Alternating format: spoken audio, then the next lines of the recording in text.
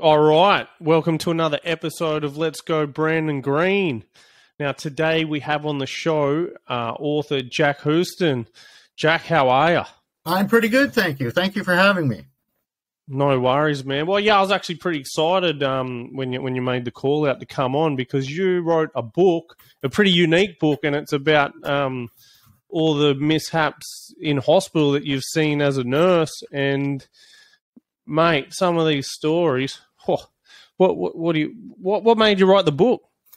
Well, that's a good question. You know, I was sitting around during the start of this pandemic, and I had just I've retired now, and you know, I couldn't sit still. I had to do something, and I guess I was thinking I should write something so my young lad knows kind of, you know, when you're old and he can read about you, what you did, that kind of stuff. So I just was sitting on my dock one day, just started writing, and then a friend of mine, she encouraged me to try to get it published. So here we are. And I never intended to write a book. I just started writing some short stories one day, and I'm very surprised myself sometimes that I wrote it. But yeah, because at the end of when you finish the book, you're like, wow, I did that, you know? Yeah. It's, I was never really a strong writer in school or anything. You know what I mean? Wouldn't have ever, my family, when they find out I wrote a book, they're like, really? You know, it's kind of, but it's going over well. And so I'm actually working on my second one now. Okay, and what'll that be about? Well, it's just basically a sequel to this one. It's going over well, so I'm just, you know, that's a book of 36 short stories of things that have happened, but really, I could probably put 1,000 stories down. You know what I mean? I worked for over 30 years in the industry, and yeah. So these things that happen, were they doctor negligence or like? Well, there's a combination. Some of them were negligence by the nurse. Some are just accidents, bad things that happen, and others are just outright criminal. Just somebody that's a horrible person doing a horrible thing, you know?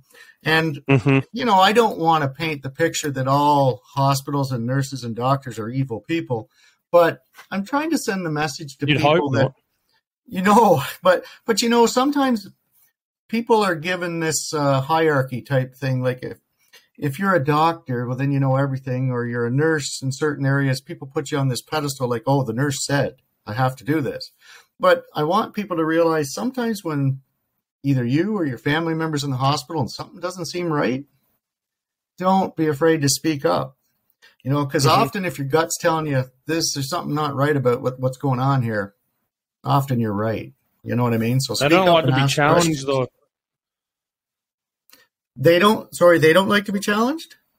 Yeah, I've never seen a doctor like to be second questioned about his diagnosis. No, they a lot of the time they don't like to be challenged. I mean, some are okay with it, but too bad. You know, it's not really so much of a challenge. If something's not going right and you ask the question, hey, why does this happen? It doesn't seem right to me. You know, often they'll give you a good answer and it'll make sense. But sometimes they just want a better understanding. Yeah, but sometimes, you know, when you ask a nurse a question or a doctor, they'll kind of stop for a minute and then follow it up with one of their questions, and then they'll realize, oh, shit, this is wrong. You know, yeah, we need to change this. Yeah, so definitely talking is communications is one aspect of getting a diagnosis. Yeah, but, you know, most of the world is so busy now, like nurses everywhere are so short-staffed.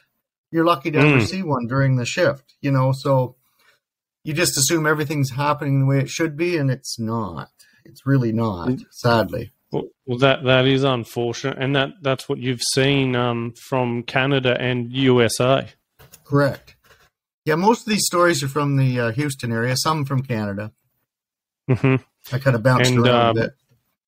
Right, and would you say you've seen much difference between the hospitals in Houston versus Canada?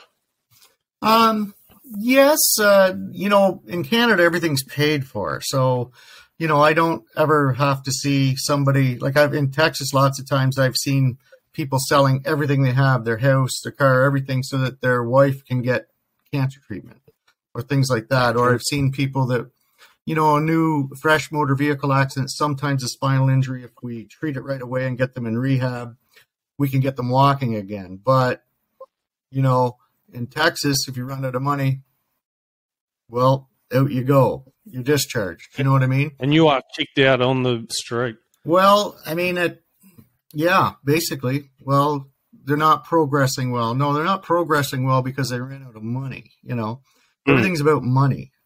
And sadly, that's not the way healthcare should be, but it certainly is. Like, I've been in charge of a 55-bed medical surgical unit. So I'm the boss, and I have 22 patients myself. Yeah. So nobody's getting good care there. You know what I mean? Yeah. So you are predominantly American? Yeah. Yeah. Yeah, okay. Most of these stories are from Houston, a few from Canada, but... yeah. And would you go back and be a nurse again? I think I might do some part-time. Right now I'm enjoying being done. You know what I mean? I'm done. Yeah. I'm doing some other things. Took a bit of an early retirement, and I don't know, I might go back and do a little bit of part-time stuff, but I got to say I'm kind of glad I missed the pandemic there, because that's, my goodness, my coworkers, I talked to some of them, and it's hell what they're going through. Yeah, and it doesn't stop. Well, what about the fact that you were beginning to write, like something you're talking about, you're writing, and then it just turned into a book?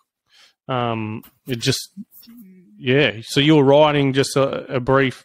One day you were just writing like one or two descriptions about your working life, and then it just became a book.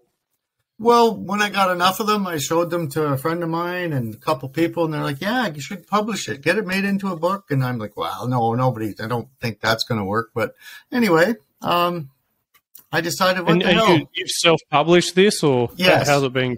Yeah, I self-published it, yeah.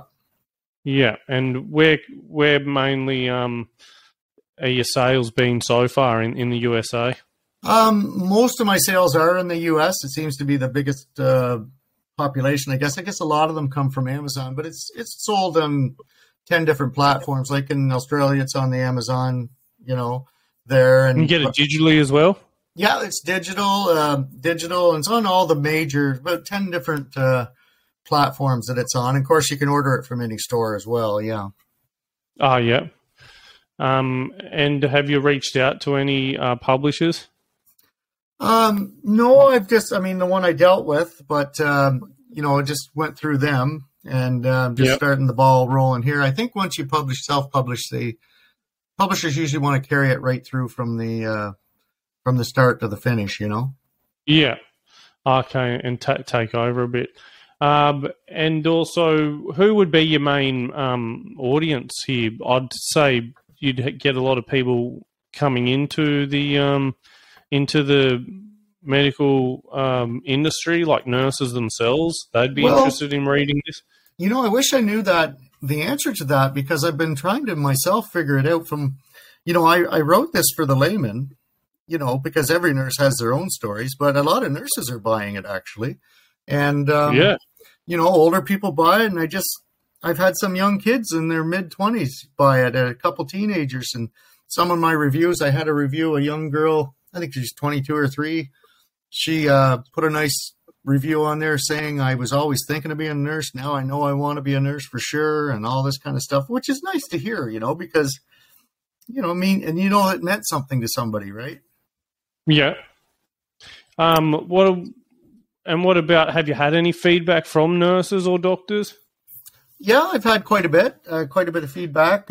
Most nurses will say, they start telling stories themselves. I remember a time like that, or this or that, but they say, it's a good book. It makes sense. It's very fitting for what they've seen in their experiences, that type of thing. But most of the best reviews that are the more colorful ones and really complimentary come from the layman, I think, because it's such an eye opener to them. I think like any job, you don't know what it's all about until you get doing it. And, I remember when I was just a student, my dad said, well, it shouldn't be that hard to be a nurse. Give an old lady a pillow, tuck her in. Somebody's got a headache, give them a pill. And I'm thinking, can you imagine? Like, that's the way some people think of a nurse, Yeah.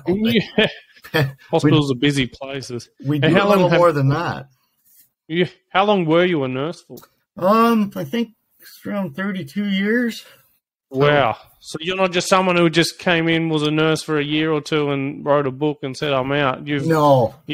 No. And in fact, whenever we'd have a crisis at work or something big go down, and you'd be frustrated, somebody was always saying, I remember this one guy was always saying, "Oh, you could write a book about this place." And I'm always thinking in the back of my head, I probably should do that, write a book. And, you think about that. And then when I retired, watch all the TV shows, House, and all that.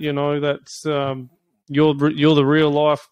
They make TV shows on this stuff. Yeah. Only thing with this is they're all real stories and they're not made up, but some of them are kind of hard. You've got a wide range of stories, like a rape, and you work in the psychiatric wards, right? And the rape, I believe, was just things that should not have been going on. It was horrible. I didn't know what to think when I first went in the room. I see this guy, he's got her diaper to her knees, and he's on top of her trying to get off and trying to get dressed, and he's yelling at me, "We need time for our marital duties." And she was just petrified because she didn't know him anymore. She had been in a coma. She came out of the coma, but so much brain damage, she didn't know him. So it was clearly abuse. So, I put a stop to it. Well, I threw him in the hall, really, and called the doctor, called the supervisors. Okay, we're going to have to talk to him. We're going to, he's got to come to terms with things. And, this just isn't right. And I thought everything was left in good hands. You talk to your supervisor and the doctor, apparently it wasn't. I went away and I come back after a few days off, and they got rid of my notes even. They even took my notes that I charted on the issue. And they just wanted you to. It's easier that if nothing's said, I guess that's what they were thinking. Yeah, but they got rid of my notes. They even tested her to see if she was pregnant, and they luckily she wasn't. I found my notes; they were put in the old storage, But so then I flipped out and I said, "That's enough. I'm going to the state police." And Marvin Zenner, the big guy that uncovers everything at the time down there, big news reporter, and then my manager slapped me in the face. She hit me hard. She's a big girl. She hit me like I seen stars. I thought, I'm going to faint here. And anyway, all of a sudden they had 3 doctors in and writing on the chart. He wasn't allowed to be near her. She's not competent. Well, everybody knew that, but none of the women would say anything because they're afraid of losing their jobs, right? This was a rich person, paying for a wing of a hospital, something like that. So it's a sad state of affairs. I didn't do anything any normal guy wouldn't do. It's not right. You just put a stop to it, right? But yeah, it just goes to show that in even a place like a hospital has a culture where they let things that shouldn't happen. Well, and not all hospitals are like that, but this particular group, it was a bad deal. It was just sad, Yeah, right. And also, you would have seen some pretty crazy stuff in the psychiatric wards, and oh yeah. There's like dealing with those people, you'd want a lot of security, I guess. There. Well, we were the security. When that's the thing, people think there's always security there to help you out, but on a psychiatric ward, the nurse is the security, the nurse, the caregiver. We're everything. We do it all. Even they get in trouble, they get in a fight, we have to wrestle them in, put them in a seclusion room or put them in restraints. So we get hurt a lot. We get hurt an awful lot. Like it's just, actually I read some stats that the worst job in North America, I imagine it's the same throughout the world, the worst job for being injured is nursing. More so than a police officer or fireman. That's the number one thing that people would think, But no, it's a nurse, and a psychiatric nurse gets hurt worse than any other, because if they attack you, there's a lot of people, they can't help it sometimes. Sometimes they can, but sometimes they're out of their mind. They can't think straight. Well, you can't just start putting the knuckles to them. It's not a fight. You have to restrain them without hurting them. So we get hurt. You know what I mean? It's just, it's a terrible thing, but and that wouldn't, like, you've worked in prisons as well, like that wouldn't get any rougher than that. Yeah, a lot of the prisons tend to get a lot more death threats in there, and it's pretty brutal. We do get a lot of death threats. It's terrible. And we get beat up a lot there. And, if you're a nurse, the guy might get locked up for a day or two. But if you're a guard or the warden and they threaten you, you're locked up or shipped out. And, but it doesn't seem to be the same if you're a nurse. Well, big deal, Yeah, you just got to, they just send you in. Because there's there'd be a lot of people, studying nursing, listening to this and then thinking, what am I getting myself into? You're right. I mean, I tell young people, like, we need nurses, so I don't want to drive people away from it, but this is what you really need to know. This is what you're really in for a treat, because it's not what you think. Colorful career. Yeah, very colorful. Yeah.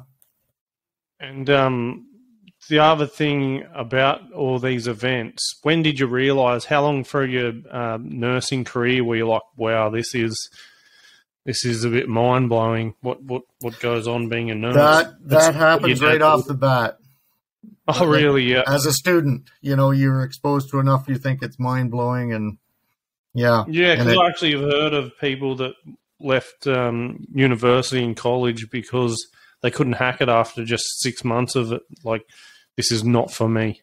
Yeah, there's a high dropout rate. I think, in fact, I was just talking about this with the fellow. We started with, my class was 86 people, and we finished with 19.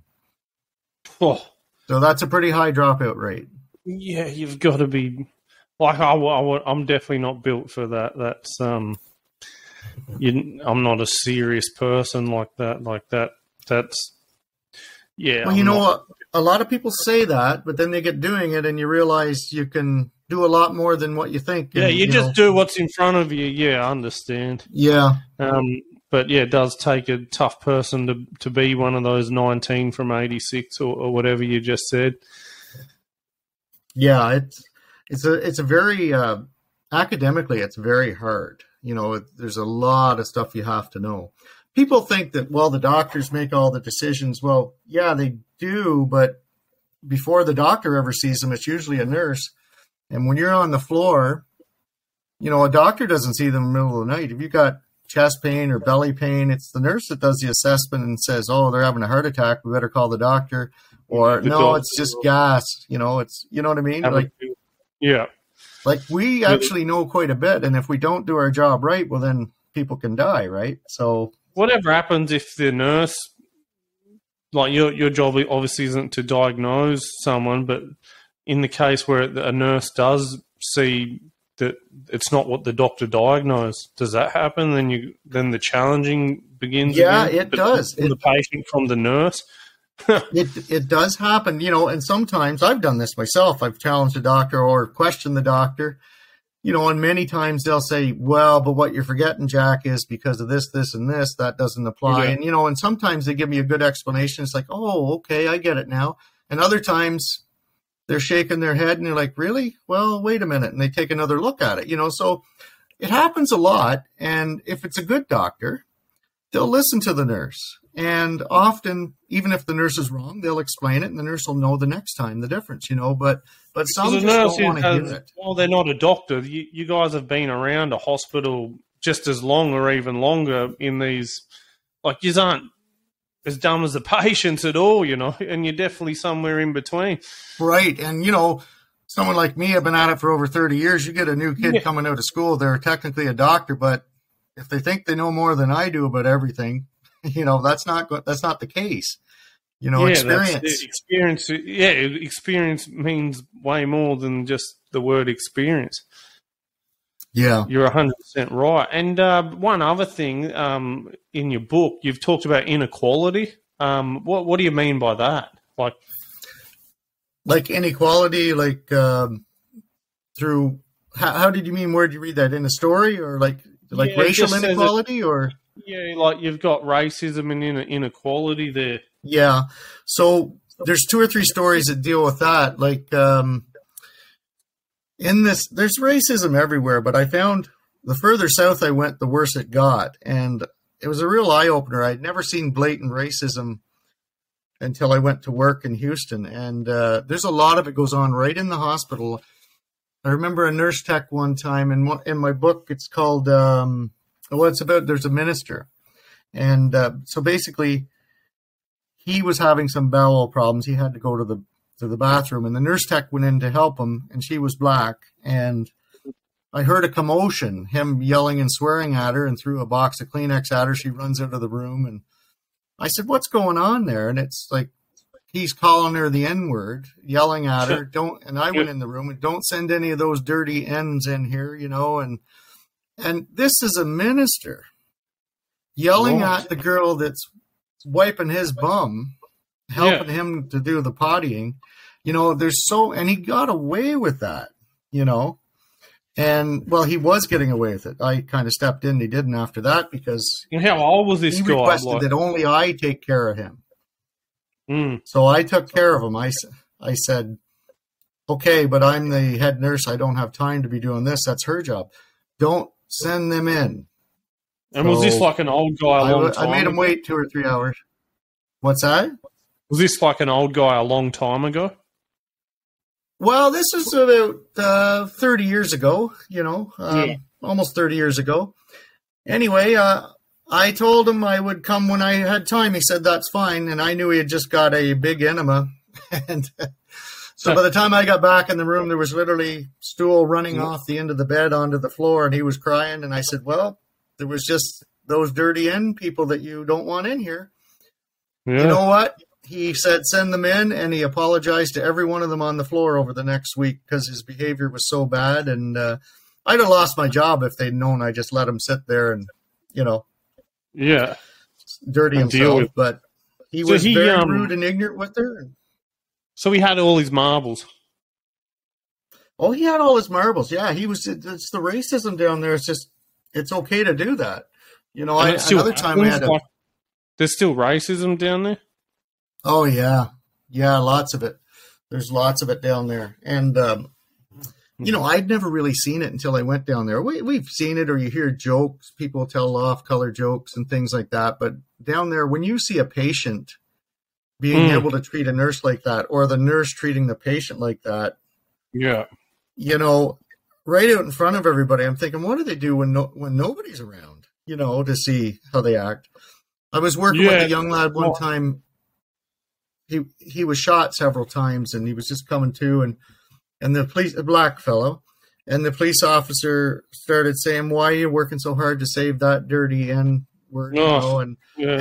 This is in the ER in front of everybody. I thought, can you imagine that poor kid in the cruiser, what he have to deal with when nobody's around? And it was fine for them just to say that. Nobody would question him because he's a police officer, Yeah.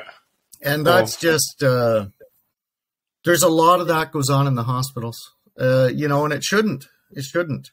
But, somebody's sick and they have to. That's not happening these days. That's just stuff you see off movies and old movies. Well, that was a while ago, but I would assume it's probably still going on to a degree, Yeah, I'm not too familiar with Texas or anything. A lot of Mexicans and Hispanics down there, isn't there?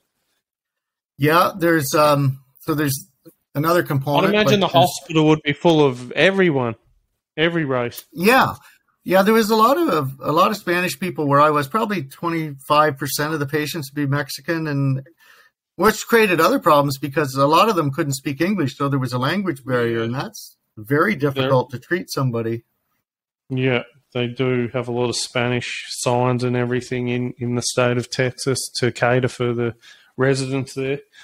Yeah, man. Well, it sounds like quite a career to be a nurse and become one and stay one for so long. And the book will be and is well received by many that have read it. It has good reviews.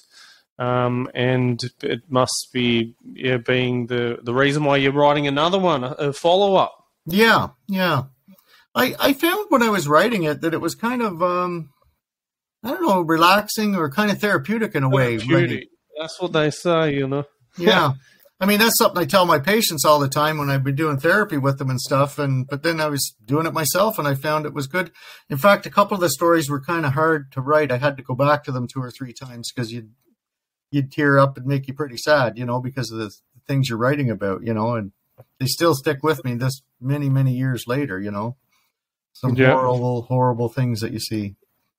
That you do see. All right. Well, we look forward on your next book. You'll have to come back on and tell us about that. But so one last time, where can people, get in contact with you or buy the book?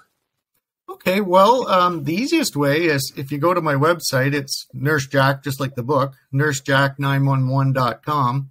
And from there, all my email and there's about 10 different places listed there that you can buy the book readily online, or you can go to pretty well any bookstore and order it. They'll order it in for you if you want.